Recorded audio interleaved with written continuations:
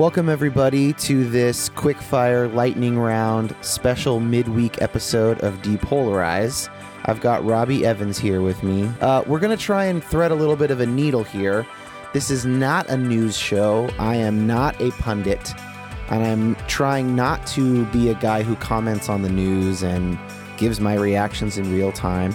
But there have been a lot of very legitimate questions that recent news has uncovered.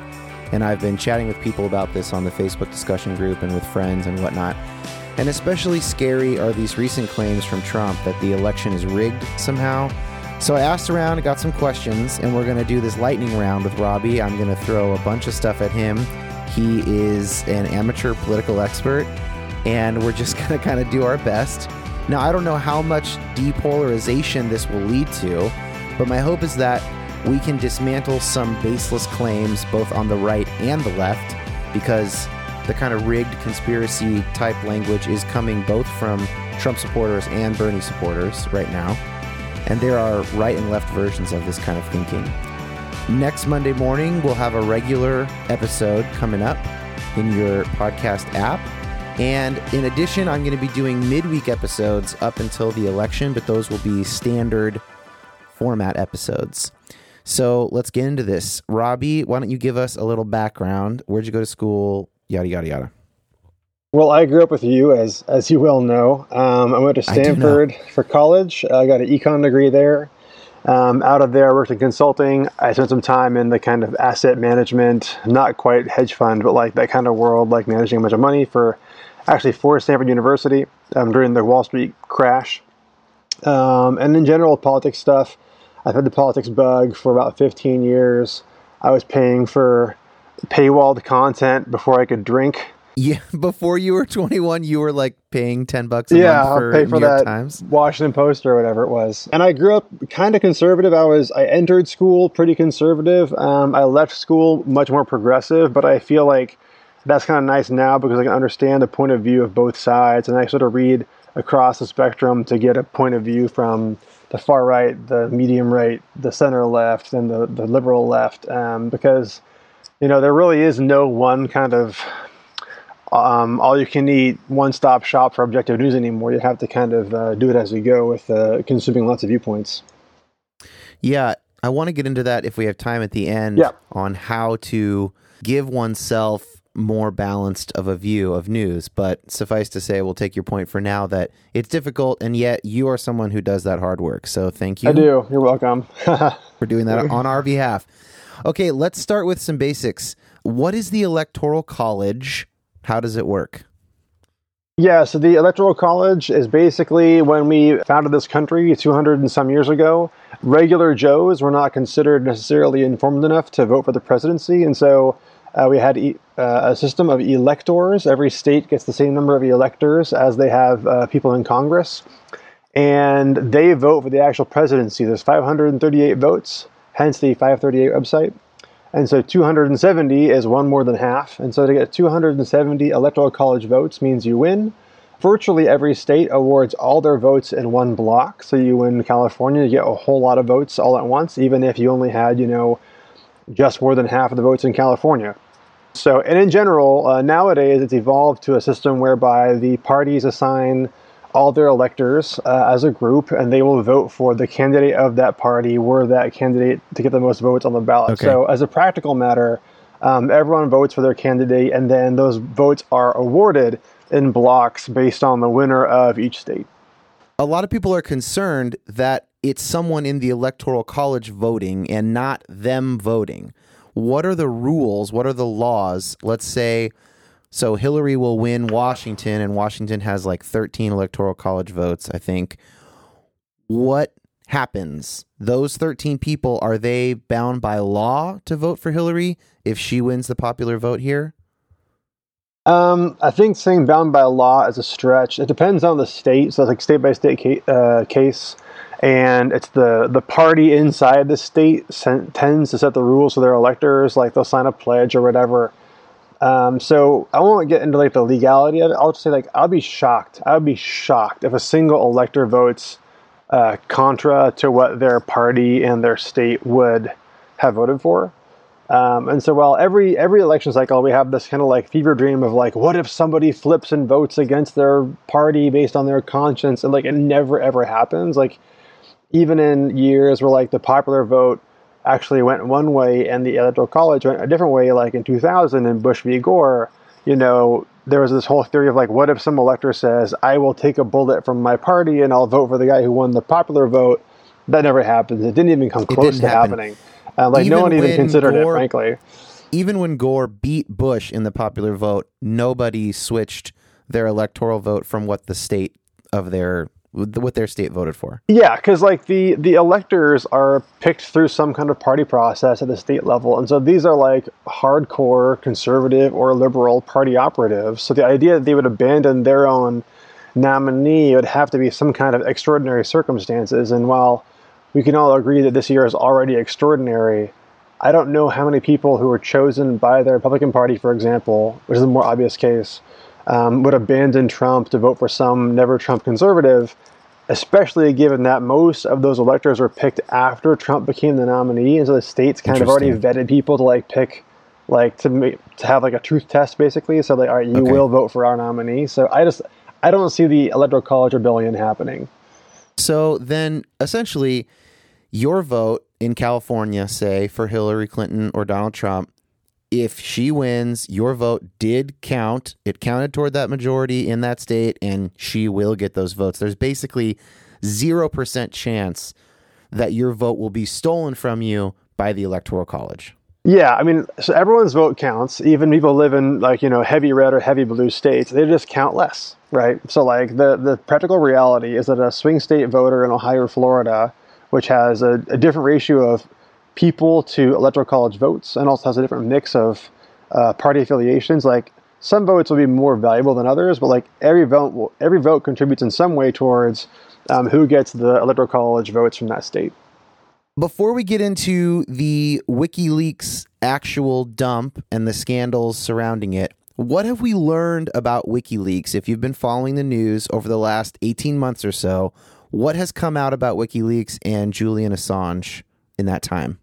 Okay, so WikiLeaks. WikiLeaks began, I think, more than a decade ago as kind of a radical transparency organization that was fighting against Wall Street, big business, governments that were all viewed as being too secretive. So they would release emails, wire cables, all kinds of information that you could not get otherwise online to be like radically transparent. And this was initially controversial because it included things like troop movement plans or the names potentially of like CIA operatives abroad, and it would like literally endanger lives.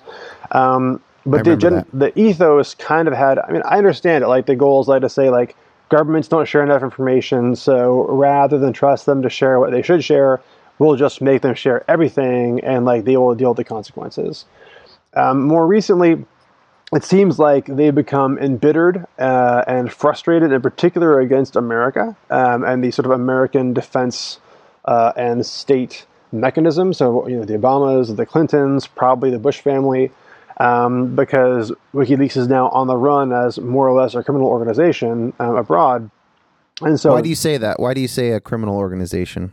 Well, because like the things they're doing, if they were doing them on American soil, would be considered like massively felonious. So all the things that you hear about Hillary's emails, which is a handful of emails on a personal server that had potentially classified information, like they trade in tens of thousands of those, but much more secretive and much more valuable and much more dangerous. So like their mission statement is to release information that is, by its very nature, damaging to nations and governments. So like. Okay. I don't use the word treason word lightly, but you could make some high charges based on what they're doing. If some, CIA operative got killed based on their announcements or whatever, like it's definitely viewed at the government level as being not a good thing. But early on, it was kind of like a Robin Hood thing, almost like anonymous or something like, hey, they're giving information to the people. Yeah. What has changed over 10 years? Yeah, so I view Anonymous today and WikiLeaks of 10 years ago as being somewhat similar. Anonymous has a bit more of like a populist activist bend to it, which is kind of fun sometimes, frankly. These days, it seems like WikiLeaks has become primarily an anti-American establishment. And in this election cycle, because of the varying points of view that Trump and Clinton have with respect to things like Russia or foreign engagement abroad, it's become somewhat partisan in the election. And so WikiLeaks seems to be actively trying to campaign to bring down the Clinton campaign because they release tons of information about them, the DNC, the Clintons, whatever, on a regular basis with no such release on the Trump side.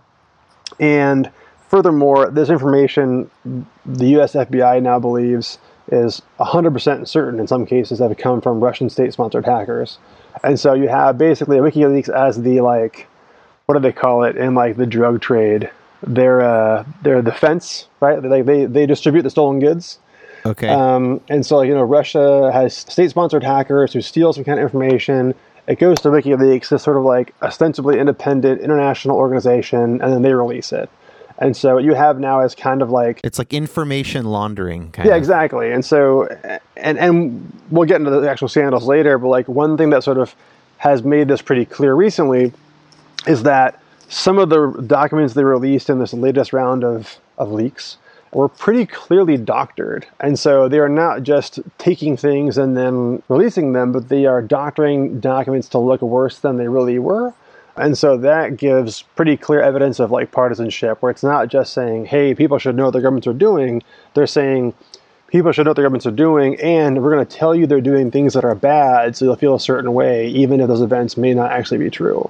Right. So I remember a recent example. They had leaked an email from John Podesta's account where he was quoting a Newsweek article, and they removed the quotes to make it look like he was saying it himself. Yeah, so this article was like 9 pages long. It was a feature article. And in the same way that if you ask me about some issue, I'll say, well, on the one hand of this, but on the other hand of that, the article gave it's kind of like 2-paragraph, here's the kind of fair concerns about the Benghazi scandal with regards to the Clinton administration. And then it had 8 pages saying, but it's way overblown and all this jazz. They took that article, they pulled out that sort of, on the other hand paragraph and tucked it into the email as though Clinton's campaign chief were saying it. So it looks like one of her highest advisors is saying, like, Benghazi is really a scandal and we're so lucky that no one's talking about it. When in reality, it was an article by somebody else that didn't even say that. So it was like 3 degrees of separation from the truth.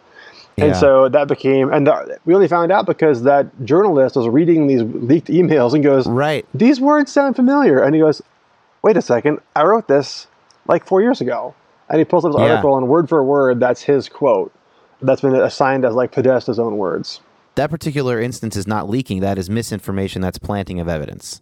Yeah, and this is kind of viewed like, so I follow some sort of like former Republican national security folks on Twitter, and like they say this is the classic stage 3 of a Russian misinformation campaign and like an Eastern European election. So first you have kind of your populist candidate that you prop up who says it's all rigged and it's all a conspiracy.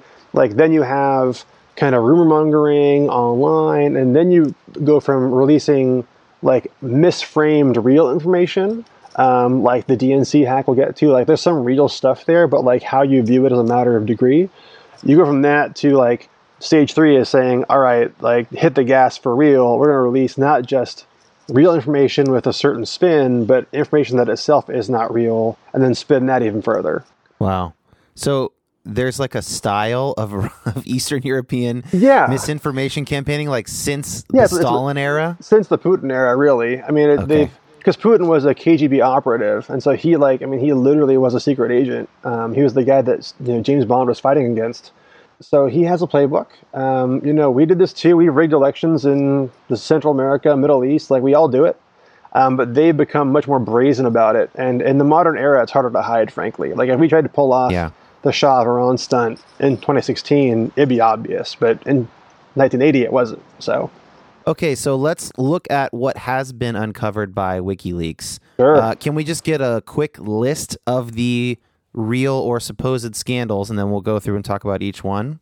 Yeah, and this is where, like, to be fair to your readers, like, so I am generally progressive. I did a podcast hit where I was saying that I favor Trump, or favor Hillary over Trump. Slip, Robbie. Favor Hillary over Trump by a large measure. So I am biased, but I have found that if you read kind of like the sort of far right, like kind of InfoWars, Truth Out, whatever, Blaze websites, the headline and the content of the articles is almost always wildly different. So if you read stuff on the WikiLeaks stuff, please, for the love of God, listener of this podcast, read the whole article. Read the actual excerpt of the email itself, not just the headline, because they're almost always like woefully wrong, right and left, frankly. So what I've seen as far as scandals go, there's a couple things. The most popular one at first was that she gave a bunch of talks to Wall Street a couple years ago, and they were like, the transcripts were secret, so Trump and everyone's like, why won't you release the transcripts? Like, what did you promise Wall Street? Was it like, elect me and I'll make you all, rulers of the world forever, whatever? So those features are out now, and like they're pretty boring. To me, they sound like a standard center-left politician. The controversial things in there is she had a whole line about how you have to pitch things one way privately and one thing publicly. So like you would talk to the regulators and banks to do Dodd-Frank about doing things one way, and you explain it to the population in like a much simpler way, which I guess that could be shocking to you. Like to me, that is plainly obvious that we do deals one way internally and then kind of like announce them as a more simple version of that. And she responded to that question at the second debate. Yeah, with kind of a crappy answer. Oh, you didn't like her answer? I thought it was a little poor. Her answer was, she was borrowing from Lincoln, who had to do this. And that's true. Like when Lincoln did all his work on the abolition movement, like he had to negotiate all kinds of sort of secret backroom deals with various parties. But I think if she had said like, look, Donald, you don't know how the politics works. You have to negotiate things in detail with give and take, and then publicly you give them a simple version. Like that's how life really is. You don't have to make it that she kind of invoked Lincoln toward her side. I feel like it's kind of a cop-out to say that, well, Abe Lincoln did this and therefore it's okay. I think that... All right. We have depolarized. Yeah. We have two people on the left here criticizing our own candidate. That's great. I generally believe that voters are smarter than they're given credit for. Now, again, like I'm the guy who reads like a million words a year of politics, so like maybe I'm just projecting my own experience, but like in general, by the time the election happens, the average voter seems to know the vast majority of these issues. So like I think they're pretty, and especially in the internet age, people seem pretty informed. Like setting aside folks that only get their information from like the far left or far right echo chamber, but like people who want to know things will generally know them. And so I was like, you don't have to call in Honest Abe's name, just say like big effing deal and move on, Okay, so we're not too worried about the Wall Street speeches. I wasn't. Not too worried about wasn't. Well, so there is some content there that may alarm like your Bernie and Trump listeners. So like she was generally pro-trade, open borders, like pro-TPP. None of these things to me are a surprise. Clinton is generally on the free trade globalism, team. Yeah. But she has walked some of that back this campaign because either she changed her mind or more likely she saw that, all the Bernie guys were anti-trade and she compromised her position and moved back a little bit. So she has changed her position since then. So you can say, oh, she lied or she's lying now, whatever it is. There is some evidence of a change there, which again, to me was not shocking at all, but you can read that as being some kind of nefarious action. Does it matter to you whether or not she genuinely has changed her mind or if she is just playing politics towards the Bernie crowd? Like, is there actually a difference at the end of the day in your mind? There's a difference. I think that because at the end of the day, once someone is elected, they will generally follow their own convictions. They might pick one or two items that they will kind of do a favor to their team for, even if it goes against their own personal points of view. But in general, presidents, I think, follow their own points of view. So does it matter that changed her mind? This is the first of many answers where my response will be, it kind of depends on what you want to believe, right? So if you want to believe the absolute worst in somebody, you can choose to believe that. If you are like me and tend to say these guys are all more or less public servants or all more or less trying to do the best they can, like I'm not too bothered by it. I expect she'll still be generally pro-trade, but will walk back a little bit based on the party's hesitance on TPP and stuff. For me, like I'm a pragmatist, so like I tend to say like I would love it if, let's say she wins, like President Clinton and Speaker Ryan get together and say, all right, he says, here's the thing that matters a ton to conservatives. Here's some other thing that matters not that much to us. And she says, well, that thing matters only a little bit to you, matters a ton to me as a liberal, and I don't care much about the thing that you care about a lot. Like, let's just both get the thing that we like a lot and give the thing we don't like much. Like, that never happens anymore, but to me, that's fine. That's actually great. And so if she wants to move a little bit on TPP to go somewhere else, like I have no problem with that because I'm interested in like the overall efficacy of governance, not of like winning 100 points to 0, which is the current kind of MO of most of Congress, is like we must win every battle or we'll simply not play ball at all. All right, so that's the first one, the Wall Street speeches. There's two more. The second one has to do with Saudi Arabia. So what's that scandal? Yeah, so there was an email that said something to the effect of we should use, this is like more for her job as Secretary of State and not for the campaign per se, but it says something like we should use all of our diplomatic and state resources to put pressure on Saudi Arabia to stop helping out radicalized Islamic groups like Al-Qaeda in Iraq, aka ISIS, in the region. And a lot of folks were like, holy crap, like the Clinton administration knows that Saudi Arabia is supporting terrorist groups and did nothing to stop it. And also she was getting money from them for her foundation. It's like a whole different issue. And like there's a lot of messiness there for sure. But my read is a couple things. One is what they're mostly talking about is that Saudi Arabia has been, for the last couple of years, indiscriminately arming groups that will take on the Assad regime and groups that will attack their own sovereignty. And so when you give weapons to everyone who is the enemy of your enemy, like you'll end up giving weapons to folks who are generally like bad guys. Yeah. And so that happens, and we've done, like, we armed Saddam Hussein in the 80s, we armed bin Laden in the Afghani, resistance against Soviets in the 80s. Like, we do this all the time, and it's a problem for us as a country. So, like, the arming of people did not strike me as all that rare. And then the second concern is, like, how can we maintain relations with Saudi Arabia in light of this? Is like, look, everyone who follows politics closely knows that like the U.S.-Saudi alliance is somewhat hypocritical, frankly. Like they are a partner of ours, they have been for a long, long time, but they are terrible in human rights. They are extremely conservative, theocratic government, and so it's always been kind of an odd bedfellows type deal. And so like I just look at it and say, I don't know what you'd have the State Department do. Like they can't just call out the entire country and like go to war against Saudi Arabia or like abandon their biggest ally in the Middle East. And so like the Middle East has always been thorny. It will be until the end of time. It has been since, biblical era. And so to me, that was evidence of just like, it's a pretty messed up place and the good guys do bad things and some of the bad guys are the good guys. And, it was just kind of like a peek behind the curtain. And like, guess what? Like Middle Eastern politics is messy, like shocker. So if you're going to criticize this recent information about Clinton as Secretary of State and Saudi Arabia, essentially you're just criticizing the fact that the United States has such a close relationship with Saudi Arabia in general. Yeah, I think it's generally kind of like, how could you continue to work with these groups knowing the things that you know? But every single Secretary of State has worked with Saudi Arabia for the last, 30 years? Yeah, and that's why the response that I would say is like, what else would you do? It's very easy, and this gets into my kind of anti-Trump angle, but like it's very easy to say, I would have done whatever it is. It's like, okay, well, give me something better, right?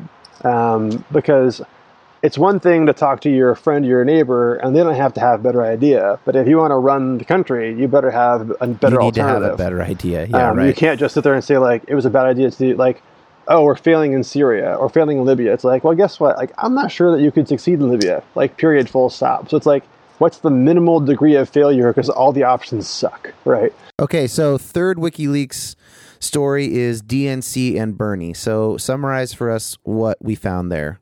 Yeah, so now back to rigging elections. And oddly enough, this has been trumpeted more by the Trump campaign than by Bernie's crew. So this didn't shock me, but like, there were times when the DNC, the Democratic National Committee, was communicating with the Clinton campaign in a way that gave them an advantage that the Bernie campaign didn't have.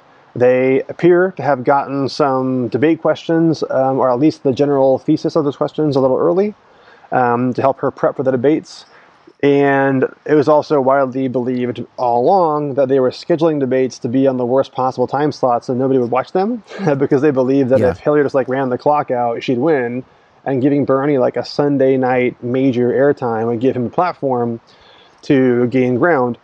Right. So you can absolutely believe, and I think it's pretty obvious, that the committee was tilted against Sanders. That doesn't shock me at all. That Clintons have been the most powerful family in that party since the Kennedys for 30 years. Like, so, like, surprise, surprise. Like, they got, better rules. I'm not shocked at all.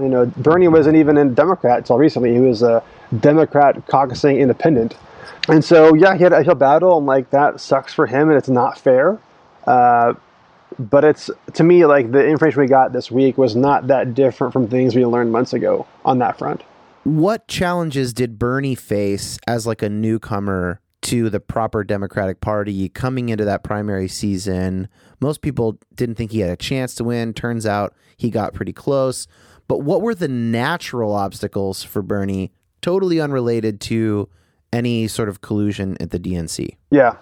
Well, first off, you just don't have the access to the machine that the Clintons had. And so, especially primary politics, it's done at a state level, a local level. You have these organizing parties all over the country who are people who are really into their party. They're, the Waukesha County Democratic Party, leadership is like the most hardcore Democrat in that county.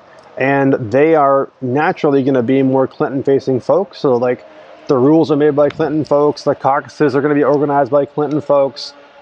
He was definitely coming to someone else's party, no pun intended, to play ball. And so when you have that kind of barrier, like, no one's going to fight for you with the rules committee to change the rules. No one's going to, like, advocate for a straight-up fair fight on a level playing field with no inherent advantage because, like, frankly, most party politics is built around inherent advantages. Trump is the outlier here. Like, in most years, it'd be a Rubio versus Jeb Bush campaign because they're the party wonder boys. And that's how it's been for a long, long time. These people are mostly preordained.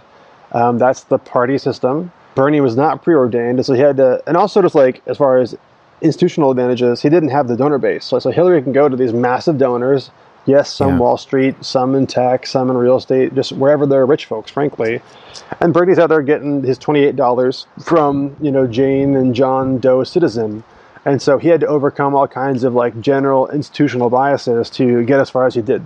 Now, there's obviously something really beautiful about the Bernie campaign in that sense of getting money from average people. I don't know if you're okay with admitting this, but you contributed to his campaign multiple times as a citizen. Twice, I did. Yep. We texted about this.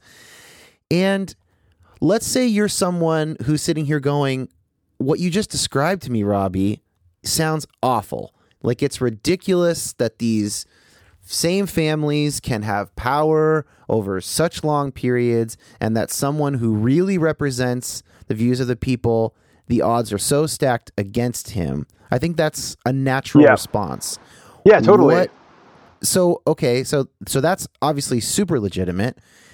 Is there a way to make that a reality? Is there a way to sort of dismantle, if you want to call it the oligarchy, or if you want to be less rude, less, you could just say entrenched power or whatever.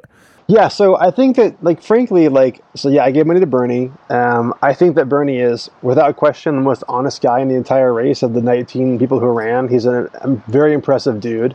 His policies sometimes are very far left, as democratic socialism is, but he's a really amazing guy. And I think that Bernie has played his entire campaign pretty much perfectly. Once it became clear he was going to not win, he turned his attention to taking his, 44% of the vote or whatever it was, and saying, we will take that leverage that we have and we will try to change the rules of the party from the inside. I don't think that leaving the party and just saying, like, screw it, it's all rigged, I'm out, is going to help, because all you're doing then is ceding control to those who are in the quote-unquote rigged system. When you have a big tent party, you can change the rules by getting these coalitions in those parties that pull it in one direction or the other. Like the Tea Party has pretty clearly pulled the GOP to the right. Yeah, that's a good example. Bernie pretty clearly pulled Hillary to the left. Like I mentioned TPP earlier. Like that's a Bernie phenomenon. Like if it was just $15 minimum wage, etc. Yeah, she went from $12 to $15, all this stuff. She's adopted parts of his college plan. And again, you can call that cynical and say she's selling out to get his voters, but like, if you're one of his voters and you want to affect change, and the change you want to affect is a higher minimum wage and free college, like you kind of won, right? And so I would say that those people who are Bernie heads, like, yeah, be frustrated, be angry, and then just keep fighting for, his candidates in the party, keep fighting for his platform, and you will move it. I think personally, to see how far Hillary's come and the party platform has come in just the last 8 months is pretty remarkable. Like if you have that kind of movement over 5 years or a decade, it's going to really move things. Now, let's say Trump were not in the picture. Yeah. And we were just talking about like it was a Romney or a Rubio or a whatever on the other. Yeah, Ted Cruz, whatever. Yeah. And let's say a voter was like, I don't mind having a Republican president. What I'd really like to do is level the playing field for future nominees. And I want to use my vote to move away from a two-party system. Is that reasonable? I don't know if you want to move away from the two-party system, I don't think that your vote for the presidency being for someone that you don't like or someone who doesn't really care for your interests is the best way to do it. I think that if you want to make that system, you should advocate for getting rid of the Electoral College or moving towards what's called ranked choice voting, where you can vote for like your first choice, second choice, third choice, versus being just binomial yes or no. Those things are much more likely to lead to like a more diverse electorate and a more diverse government than just sitting out the big parties. Because again, like it would take a sea change to move, more than half of the Democrats to some new left party or the conservatives to a new right party. It's virtually impossible. And so I think that pulling the party itself for now is your best bet. And then maybe you change the rules, change campaign finance reform, change the voting system, change the districting laws, whatever it is. Maybe that will help you get there. Okay, so that brings us to Bernie. Now, Bernie has not advocated that his supporters leave the Democratic Party. He has decided to do what you're talking about, which is change the party from within. What does it say about Bernie that he's not changed his course on this? He has kept his endorsement of Hillary strong, and his criticism of Trump is still firebrand. Well, I think he's smart. So there's two things here. One is would Bernie rather have Trump or Clinton? And one is, what does Bernie want to do to get his movement as far as it can while he's still around? He's that's an interesting way to 74 think of it, years old. They're two different questions entirely. On the Trump question, my favorite tweet on this was, if you came to a restaurant and you wanted chicken nuggets and they offered you a grilled chicken sandwich, you'd be a little disappointed. That's Bernie voters getting Hillary. But if your other option was like a poop sandwich, you would gladly eat the grilled chicken, right? That makes me think of Spinal Tap. Yeah, and so it's like, Bernie recognizes that if you take the kind of who should you vote for quiz or whatever, and you say I want a high minimum wage and I want national health care and I want all this stuff. These are things I believe in. Climate change reform. I got 97% for one of them and 94% for the other. And then I got 14% for Trump. Okay. So you have to decide, am I going to vote for someone that I agree with 14% of the time, just despite the person that I agree with almost all the time to change the rules? I generally think that's why Bernie is saying, look, guys, I don't agree with Hillary on everything, but we are thematically similar. We are both into, taxing the rich, expanding the middle class through social programs, through wage increases. I do think she'll do some level of Wall Street reform. This is better than nothing. It's actually positive. And our party will be in power. And Bernie will become if they win the Senate, he'll become the head of the banking committee.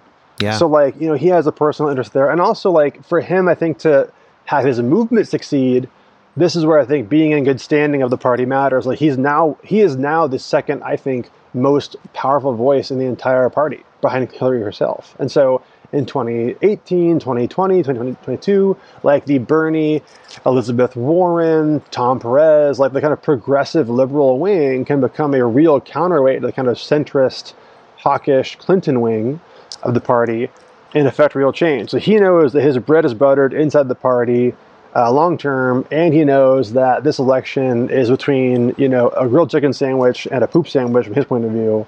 And so he'll have the grilled chicken even if there are no nuggets available. You're not allowed to say poop sandwich anymore.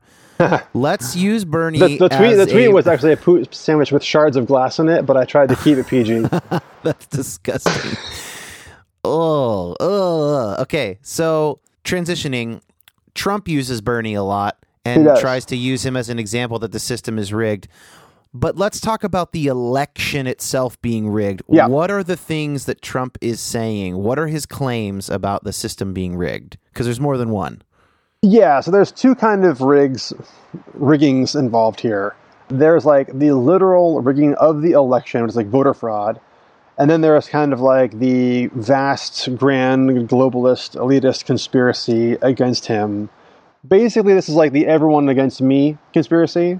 So, the New York Times, Washington Post, all the public polling firms, they're all out there to screw me over because I am the only guy speaking truth to power. So if you are a hardcore Trump believer and you mostly read conservative news, you might believe this. I personally view this as a narcissist who knows he's losing but cannot reconcile losing with his self-image of being someone who never loses, and so he must find like a scapegoat. But the claim is so New York Times, releases these testimonies of like two women who claim that he groped them or in some other ways sexually assaulted them, as does BuzzFeed, as does a local news channel in Florida, as does The Guardian. And so Trump says, this stuff isn't true, these are lies, they're unproven, this is all part of the grand scheme to stop me. And in order to account for the fact that women have come forward from 4 or 5 separate media outlets, he has to then posit a conspiracy between all of those media outlets? Well, if they're in direct coordination, what we call in game theory tacit coordination isn't really relevant. It's like they all want the same thing, so they're all going to work towards that aims. And what they want is for me to lose to keep the established oligarchy in place. And so he's speaking to his generally disaffected, generally anti-globalist base in the most kind of fear-inducing radical terms possible. And also he's deflecting blame for any loss, right? So what he's doing is saying there's no scenario where I lose that's legitimate. And it's the classic, a buddy of mine, when I say it's heads I win, lose you cheated, right? So I never lose, just you cheat or I won. It's that fan who watches sports and every loss is oh, the refs screwed us. Every win is we were the best. It's no, sometimes you just lose, man. And the fact that some media is more liberal, New York Times is more liberal than it is conservative, so is Washington Post, so is BuzzFeed, whatever, it plays into that narrative. And the far the conservative radio and Breitbart, they've been stoking the kind of you can't listen to any mainstream media fears for so long that when the candidate says it's all a conspiracy, some people believe that it's just a flat out series of lies. Even if, as you mentioned before on other forums, and I have too, yes, they lean left, but they're also fact-based, fact-checking organizations that when they report the news versus opinion, they tend to report the truth.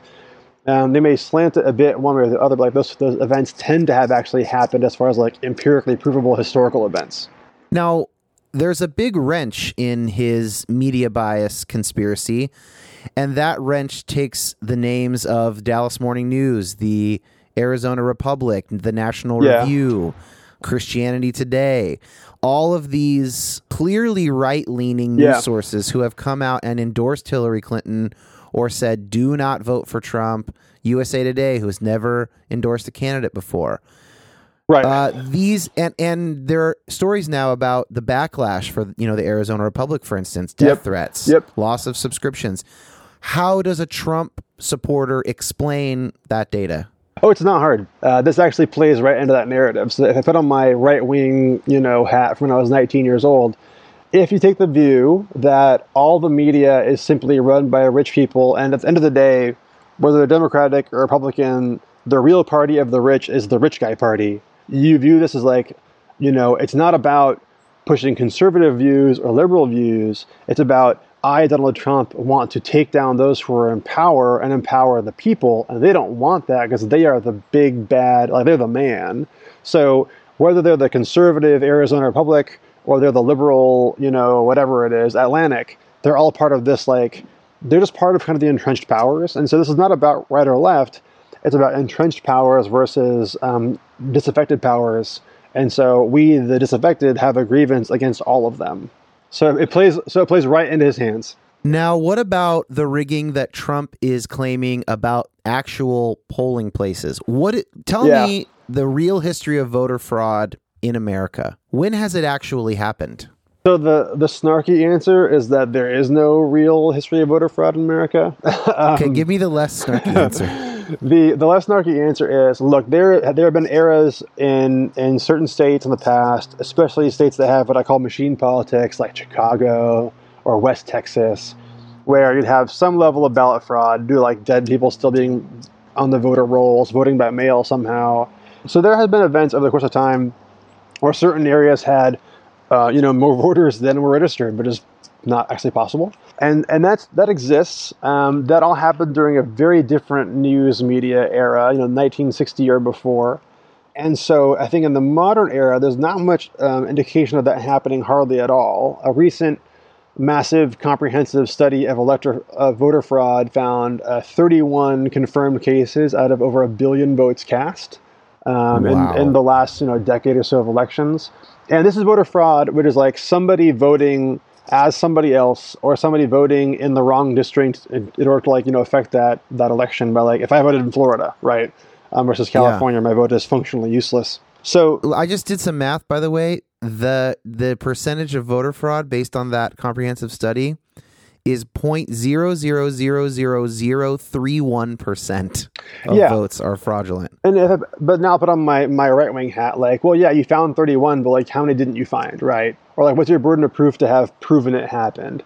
And there's all these stories out there. They flow around. However, the real truth, and this makes it a partisan issue that's frustrating, is I would take the position, as do many people, that the boogeyman of voter fraud was really invented to justify voter ID laws. And the short version of that for your listeners is that voter ID laws are states that require a driver's license or some kind of picture ID to confirm you are who you say you are when you vote, which seems reasonable, except that there are large portions of the population, probably people unlike you or I, who are generally either very old or very young, who are generally poor, who are generally living a much different life than my sort of driver's licensed, privileged white male, white collar life, who don't have IDs.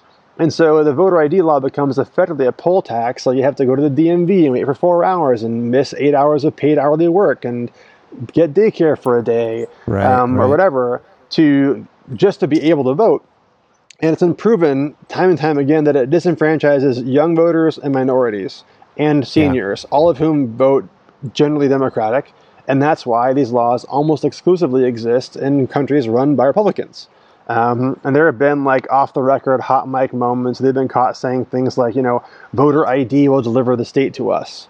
And so I would argue, and some will differ, that really election fraud is kind of a solution looking for a problem. So it's happened, but right now the polls are showing Trump behind nationally from 4 to 7%. Okay, so 130 million people voted in 2012. So that means he's behind by roughly 7 million votes. Okay, so if you were going to fraudulently turn this election and you assume the polls are roughly accurate, that means somehow 7 out of 130 million people have to vote illegally. That's 1 in every 25 people, which is just staggering, right? And so the idea that this election in particular could turn, I think, is pretty unlikely. The most famous case of an alleged stolen election is 1960, which is Kennedy-Nixon. That turned by 40,000 votes in one state and by 78,000 in different ones. So we're talking, razor-thin margins. Kennedy won the national vote by 0.1%. And so the idea that is analogous to this Trump campaign, where, again, polls are polls, they're not votes, but they are indicative. Trump is currently polling with the lowest general number, 39% on a four-way race, the 7th lowest number in modern history, right? So the idea that this would become a fraud election would take an enormous effort with thousands or actually millions of people, which would have, paper trails for WikiLeaks to acquire through hacking and guerrilla journalists taking videos at the secret meetings. The idea would happen with no real proof. To me, it just completely is beyond belief. Not even kind of unbelievable. It's crazy pants unbelievable, to the point where I believe the whole voter fraud argument is not about actual fraud. It's about setting up the next chapter of Trumpism, which is this kind of grievance politics continued. Now, the same thinking, briefly to go back to Bernie and Hillary, she won by millions of votes as well, correct? Yeah. So the claim that the DNC was in bed with Hillary has seemed to be proven true, at least on a decent amount. They were biased, yes. But there was stories about, the polls in Arizona and, these aren't open long enough and it's keeping Bernie voters away. You're just not going to get to 3 million votes with that. Generally, yeah. And I think if it had been closer on the vote, that Bernie would have fought harder. But just when Nixon, so here's like a good lesson. So when Nixon lost, because he had lost one of the states by like 78,000 people, they were like, well, the margin's so big, we're not going to fight it and risk losing faith in our democracy, right? Over 78,000 votes. Now we're talking about 10 million votes or 5 million votes. So we're talking 100 times that. But yeah, so if Bernie had lost by a small handful, I think they would have felt it was legit taken from them. I think that as it stands, the ballot places closing early in Arizona, or like some mail ballots not going to that place didn't kill him. It's more likely if something did Bernie in, like if there was a path that he would have won in some hypothetical world, I think that path would have been more media exposure, better debate times, to let his movement catch fire. It's not going to be about the handful of voters that got screwed over.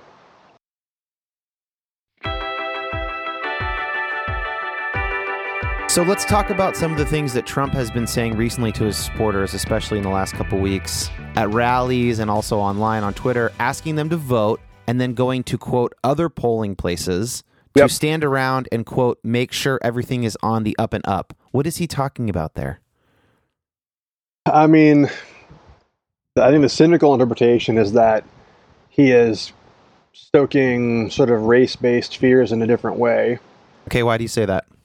Well, a lot of these statements come right after some kind of like talk about immigrants taking our country, and you know, there have been statements like, you know, there's a meme going around like the Clintons wanted to open the borders because then illegals could vote for her in Arizona and turn the state blue, whatever. So, or in general, like whether it's race-based or not, like the up and up thing is a call to action based on this presumption of voter fraud that I mentioned earlier.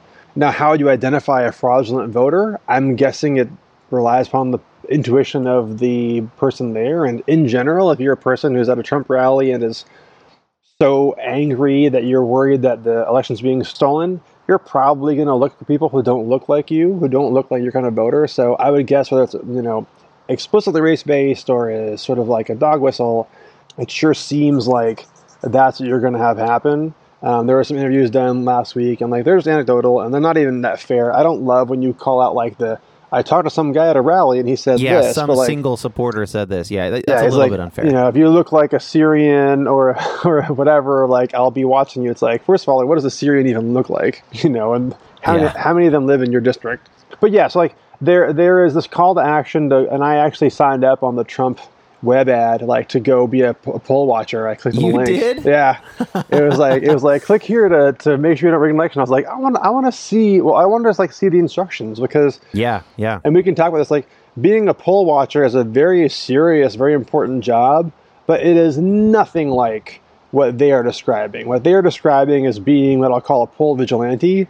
That's very different from being a poll watcher or election observer, which is a very bureaucratic, pro-voter, kind of boring job. It generally has to do with like making sure everyone gets a chance to cast their vote. And then if there's a question, that vote can be challenged later on procedural grounds or whatever. Yeah. What he's calling for is to basically stop folks from voting who don't look like they belong there. And that's a very, very different. That is not voter monitoring. That is voter intimidation, which is a felony. Intimidation of voters is horrible in any direction, right? Like I don't believe in disenfranchising voters. I don't believe in, intimidating them. I don't believe in short polling hours. Like, you should want like everyone to vote with long voting hours and open voter rolls. Like that's, if you believe in choosing the candidate that everyone wants to choose, that's how you should approach things. Yeah, you need to let as many people as possible choose that candidate. And that goes towards populism even, right? If the real people don't believe the media and don't want what they're being sold, let them vote and let them choose the thing that they really want. Yeah, totally. He is whistling the dog whistle pretty hardcore here. Like he's saying one thing that sounds appropriate, but like it'll be interpreted in a certain way by the listeners. Yeah, so like voter observation is not skulking around a polling place looking at people menacingly or like walking up to somebody and being like, "Do you live here?" It is not carrying a gun in public, even in an open carry state, that like just to make sure that everyone knows like that you mean business. Like voter observation is like really boring stuff. In fact, a friend of mine leads a major voting rights advocacy group here in California, and wrote an article on the Huffington Post last month about what it really means to be a voter, a polling observer. And like, it means carrying a clipboard and taking notes and making sure everyone has the ballot in their natural language, and they can file a provisional vote if they don't have the right registration card, whatever it is. It is not by any means being the voting police. It is the opposite. It is being the voter advocate police. And then there's plenty of lawyers and judges and juries and lawsuits to file afterwards if the election is so close that like a handful of ballots either way will choose it. Wow. Okay. So it's looking like he's going to lose, right? By almost any account at this point. Yeah. If the polls are accurate, and like, you never know if the polls are going to be accurate, but like, I sure feel like they're the best guess we have. So if the polls are accurate, he will not win. That is correct. Which, of course, everyone still go vote. Yeah. But what are we worried about? What do you expect to happen the night of the 8th if he loses, or the next day, or the next week? Yeah. Well, so this is like, I'm pretty vigorously anti-Trump, and so if you're pro-Trump, I apologize. But just know it's got nothing to do with you or your concerns or his policies. Like, I just feel like this is what I saw coming all along. Where if he begins to lose, he'll blame the system and he will try to reduce the legitimacy of our election process. And that hurts the country. The same way that, frankly, birtherism was a way to delegitimize the president. Right? It wasn't about proving anything. It's not like you don't think that Trump was laying awake at night genuinely worried that Obama might not have been born in America. No, I think it was all about scoring points and creating division that he could then reroute to his own purposes. And it worked very well for him.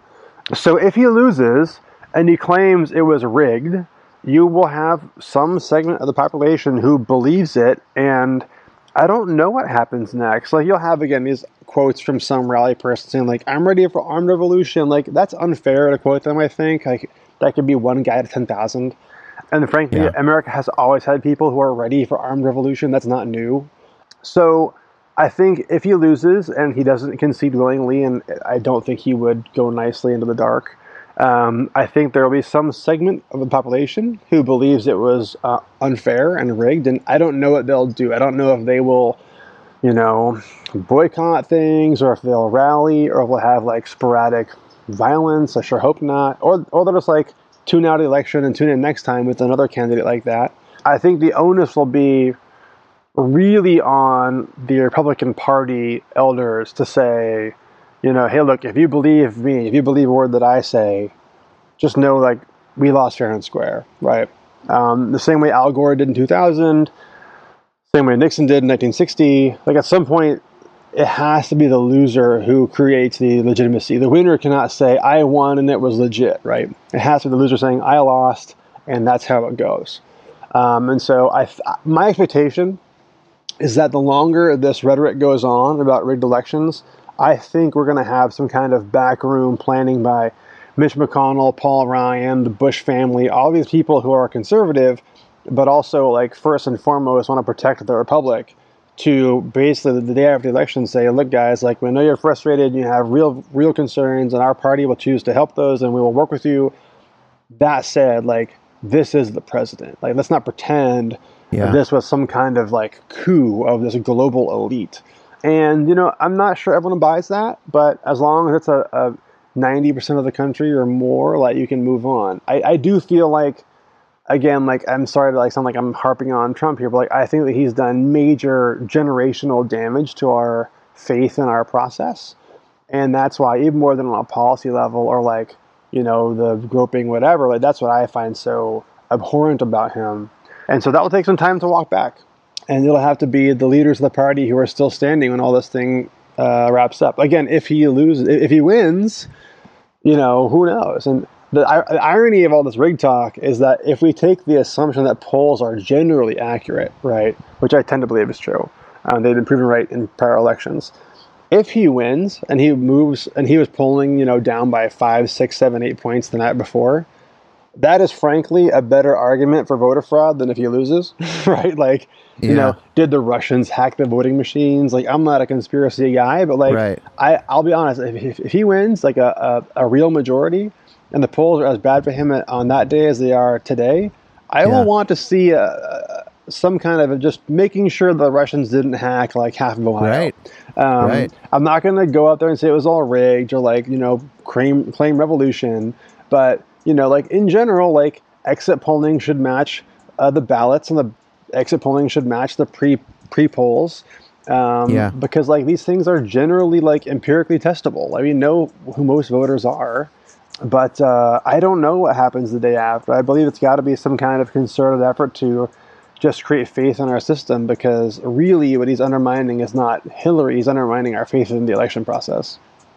And what you're saying is like, look, if the polls show he's down 5 points, if the exit polls show that he loses, and then he loses, there's not a lot of reason to believe that was rigged. But if all of those things happen and then he wins, then it's like, okay, like something is weird here. Yeah, and you can find a structural flaw in the polling, like maybe the silent majority, the so-called silent majority, was like the kind of the white working class voter base, like maybe they all turn out, right? Like one thing that most folks don't know is like if you just change the turnout numbers by like 4%, like so if the average registered white non-college voter votes 84% of the time, but then like 91% show up, that swings entire states. Like it's actually a pretty fickle organism, like the presumed weight of the electoral college. So like you can have real tsunamis that really happen, but if like none of the evidence is there, it gets a little funky. And you would expect to see that in the exit polls, at least. People who go and then coming and saying, I voted for Trump. Yeah, and even if they don't say, like, who did you vote for, you say, like, what's your demographic? Or I'm white, high school degree, no college degree, and I earn less than $80,000 a year. You could go, oh, wow, a bunch more people in that demographic came out this time. Right, okay. Like, the reality of modern electoral politics is, like, you may feel like picking who to vote for is, like, this sacred act that you have, and that it is. I have bad news for you, dear listener. The campaigns know who you're voting for, because they look at your Facebook searches, they look at your web traffic, they look at probably your text messages for all I know. And like they know with 90% accuracy who you'll vote for before you do. And so they just want to get you there. So by your type, your race, education, salary, and religious status, and your sex, they can basically pinpoint who you're going to vote for. And so like if we know that this many evangelical black Christians age 19 to 28 voted, we can say they probably split like 68 for Hillary and 17 for Trump and 14 for a third party and that kind of stuff with pretty good accuracy. And collectively, that gives us very good ways to estimate the turnout model. And that's why 538 called the last election basically spot on every single state, as did the guys at Princeton, as did other groups that do this. So yeah, I'm not going to say let's not get too into the role of like the Russians steal the election. I think it's pretty fanciful. But just like we have evidence on who folks are voting for. And so the only reason you believe it was stolen is if you believe this kind of massive, like the media plus the liberal elites plus the conservative elites plus the Wall Street guys, like they're all in it together. That does seem really hard to stomach, especially with all the poll data. Like how do you explain that those people predicted previous elections? How do you explain that the polls were good that time and they won't be good this time? Well, and like the same people that I was railing on earlier passing voter ID laws, these sort of conservative election officials in certain states, almost to a person, they're in swing states. They're in Pennsylvania, they're in Virginia, they're in Ohio, they're in Wisconsin.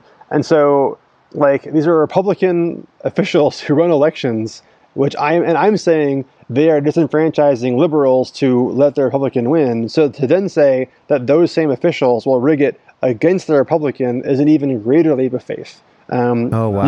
You would have a little more, and again, it's going to be silly in my opinion, but like you'd have a little more leg to stand on if you were a liberal, like Clinton saying this, because like the head of elections in Florida and Ohio and North Carolina and Pennsylvania, like they actually are Republicans. Like they want generally their guy to win. And so this is why Trump has to declare war not only on liberalism, but also on his own party, saying like the party is trying to stop me because like the guys who run the elections in those states are from his party. And so he would only lose if the conspiracy is literally everybody but him. Okay, last question of this lightning round. Can you just speak a little bit about how unprecedented the current GOP civil war is between Trump and the rest of the party? It's very unprecedented. Like I don't know how to say it. Like we've never seen something like this. I mean, so like in the primary, I was telling everyone, I was like, well, first, can you give us a few examples in case people haven't been paying that much attention? So in this election, in like the last month. Well, just like So now Trump is aggrieved because he believes that the party apparatus is not supporting him to the full extent. So like Paul Ryan has been tepid in his endorsement, but has endorsed him. John McCain pulled his endorsement, and a whole host of state and Senate people have pulled their endorsements to him after these groping allegations, after his comments on race. They've all said, like, that's it, it's enough, this is too much, I'm out. And so he said, well, Paul Ryan's never won anything before, he should focus on fixing trade, not attacking me, and John McCain is a loser. I'm glad that the shackles are off because I can run things my way and I have to do things their way.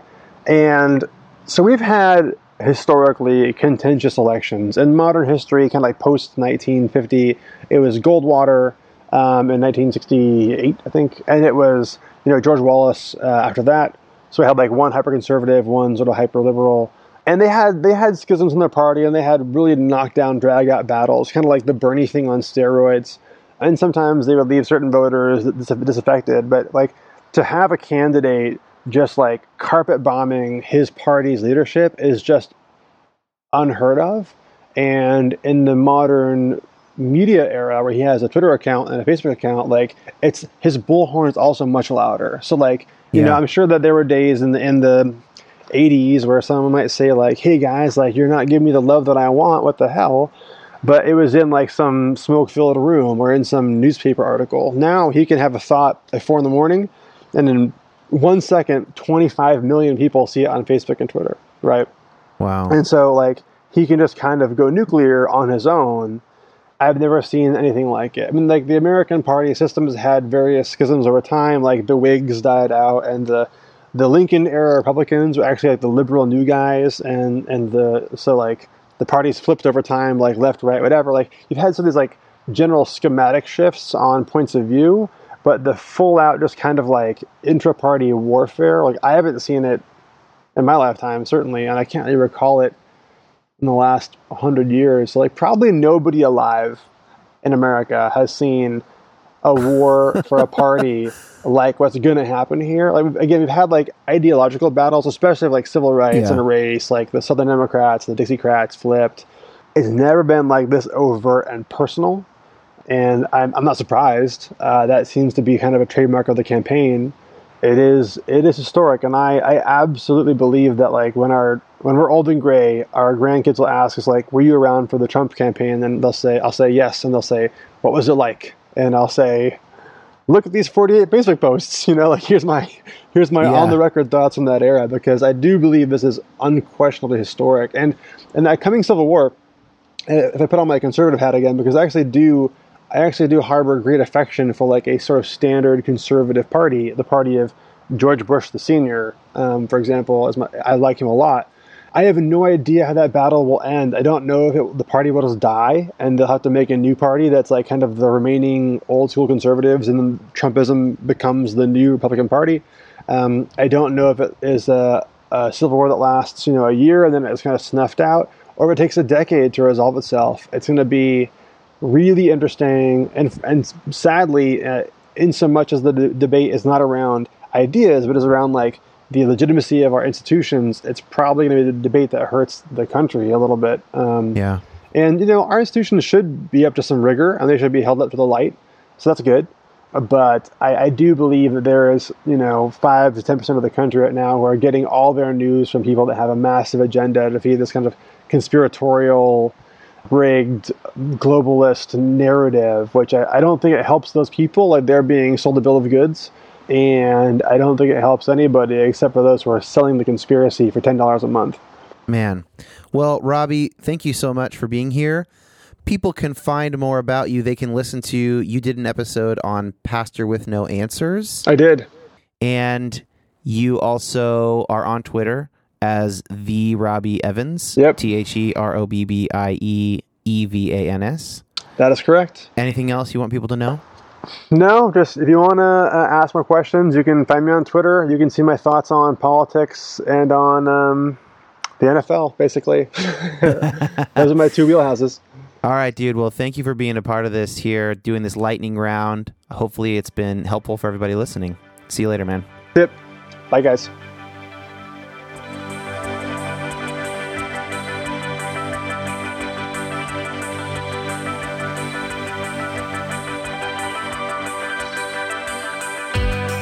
Thank you guys for listening and for putting up with the kind of shackled together new format for this emergency episode.